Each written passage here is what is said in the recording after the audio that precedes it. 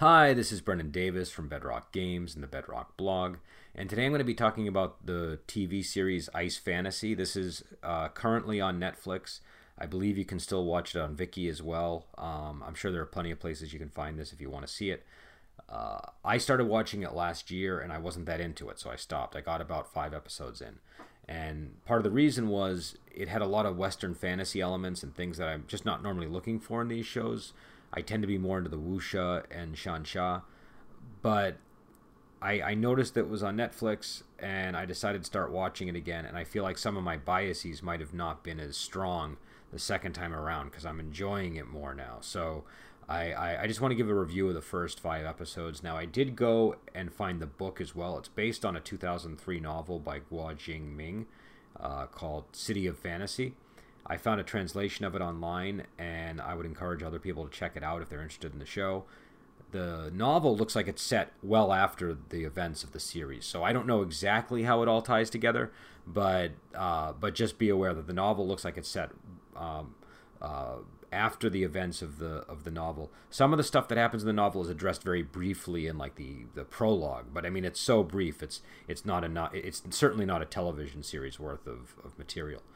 So that's kind of interesting because then I guess if they want, they could do Ice Fantasy 2 and set it in the in the novel itself. Again, I've only gotten up to episode 5 now, so I don't know. Maybe the series catches up with the novel, but it doesn't look like it will. So I'm curious to see where it goes and if it's more of a prologue to the material in the novel or if it leads into the novel eventually. So the novel I enjoyed.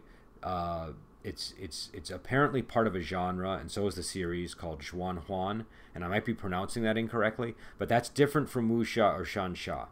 Zhuan Huan is like I said, it blends in fantasy elements from Western sources and from Chinese sources, and so there's the fantasy tones are stronger, and the cultural scope feels broader.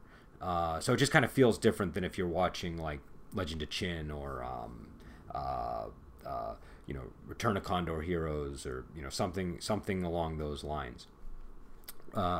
So anyways, the basic premise is there are these immortal realms. One of them is belongs to the Ice Tribe. One of them belongs to the Fire Tribe, and they're constantly at war for whatever reason. And at the start of the series, one of the princes of the Fire Realm has come to the Ice Tribe's territory when the Ice Prince Kasua is having his coming of age ceremony. And while he's there, he's obviously up to no good, and he ends up getting into conflict with the Ice Prince.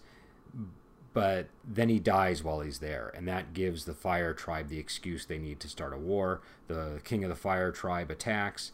He presses the Ice King back, and eventually is and I'm going to spoil some stuff here, so don't listen if you don't want spoilers. But he kills many of the royal children except for Prince Kasua and Prince Shi. The two of them end up having to flee into the mortal world to find these ice crystals, which are apparently going to help them fend off the Fire Tribe. But the ice crystals have been scattered among all these different clans, and so by episode 5, they get to the Healer clan, and that's where I am. Prince Kasua is helped by I believe the woman's name is Li Loa. She's sort of like a martial hero who's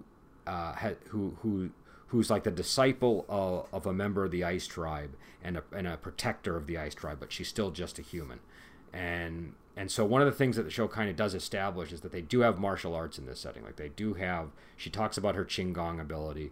So there's clearly like certain wuxia elements are in play in the series, but the overall feel of the show is definitely a little bit more like Lord of the Rings meets Sorcerer and the White Snake. It's that style of fantasy. So there's a lot of action. There's a lot of there's certainly no poverty of martial arts, but it's much more sort of effects driven than action driven. So I still found it the fight choreography was very good. I think they it's more in the style of like Painted Skin, where it's about creating a striking effect and posture than it's necessarily about the action itself. But there's still some pretty cool scenes in regards to the fighting.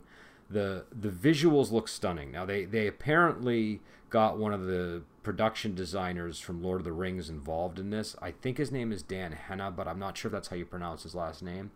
And so you can see that, like the Ice Tribe, they look like elves, and a lot of the people in this look like elves.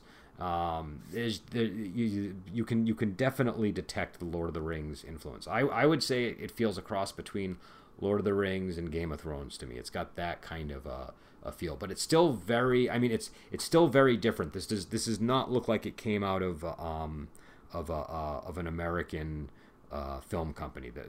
The aesthetics are definitely still unique, and the and the effects, the way that they use them, the color palettes and everything, it's I think they do a really good job. It's worth just watching one episode just to get a sense of what this show looks like and sounds like and feels like. It's got I really like the opening music. I like the music selection throughout the series, and I am enjoying the characters. There's a lot of so you have the prince and his brother, and already by the 5th episode, the brother has there's something mysterious going on with the brother that is definitely intriguing, and and Prince Kasua is a very solid protagonist. The love interest, Lilua, is who's played by Victoria Song, is I think a really clever character. And there's also just a couple of other characters emerging, like the one I don't remember the character's name, but the Fire Tribe princess. I think it's Yanda or something like that. I'll try to find it and see if I can remember. But the Fire Tribe princess is shaping up to be a pretty interesting and sort of funny character. So, and by episode 5, it seems like she's falling in love with Prince Shi. So again, I'm only up to episode 5. This is back where I ended when I first started watching it last year.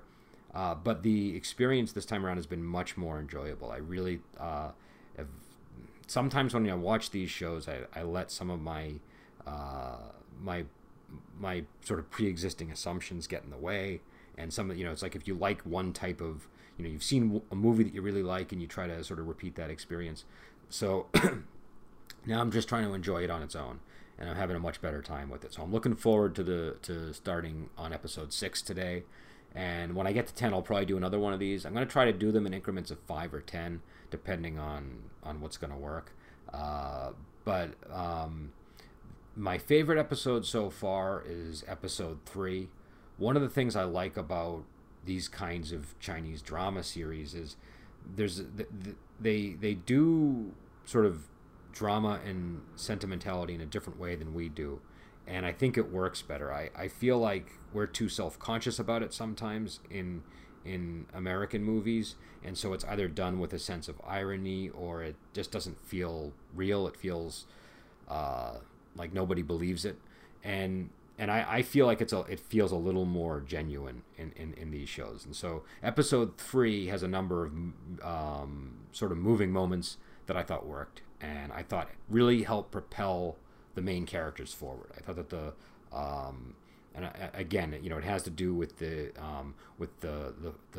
king of the Fire Tribe pressing all the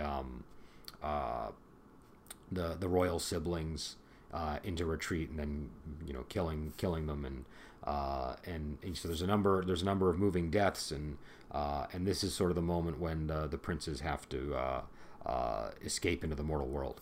So I just felt like it was a very pivotal episode.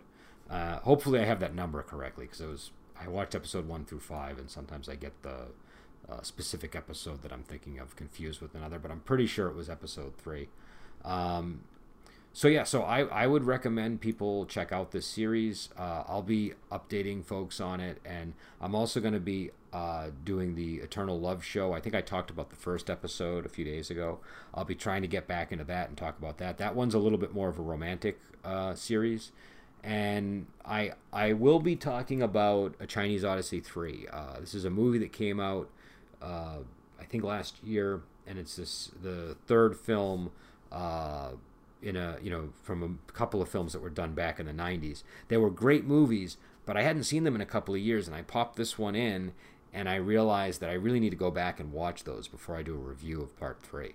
So I'm gonna I have the 2 original Chinese Odysseys ready to go in my Blu-ray player, and I'm gonna try to watch them today, and then I'll hopefully be able to get to the third one and do a review of it. I did watch the first 10 minutes of the third one, and it was I'm not horribly I'm not very optimistic. I have a lot of concerns about the quality of the movie.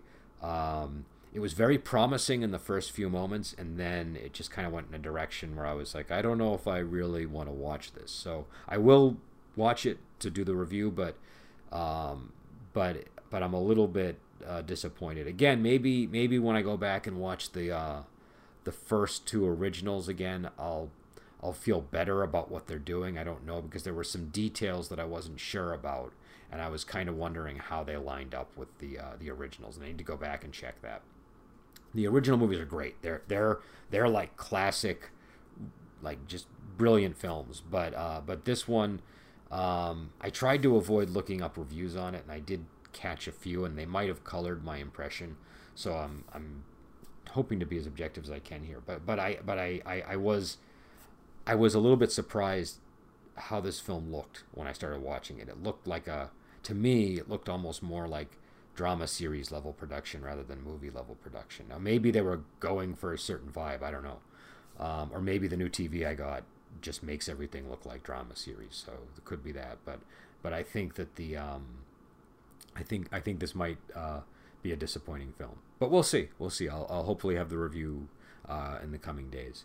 And all right, so I've been talking long enough. I just wanted to kind of get this started. So I'm gonna start doing more drama series, because I do a lot of movies and I like doing movies, but I feel like drama series are something people might not quite know as much about, and so I'm gonna be talking a little bit more, and I'll try to do a mix of newer and older ones. I'd really love to do. I'd have to rewatch it, but I want to do some of the. I have some of the Condor Heroes shows from the '80s, and I'd love to do episode reviews of those. But we'll see, because there's many episodes, and it's a matter of how much time I have. So I will talk to you later, and I will post links, to some wiki pages on this stuff, so that you can see what it's all about. And definitely go check this out on Netflix. Again, it's called Ice Fantasy. Thank you.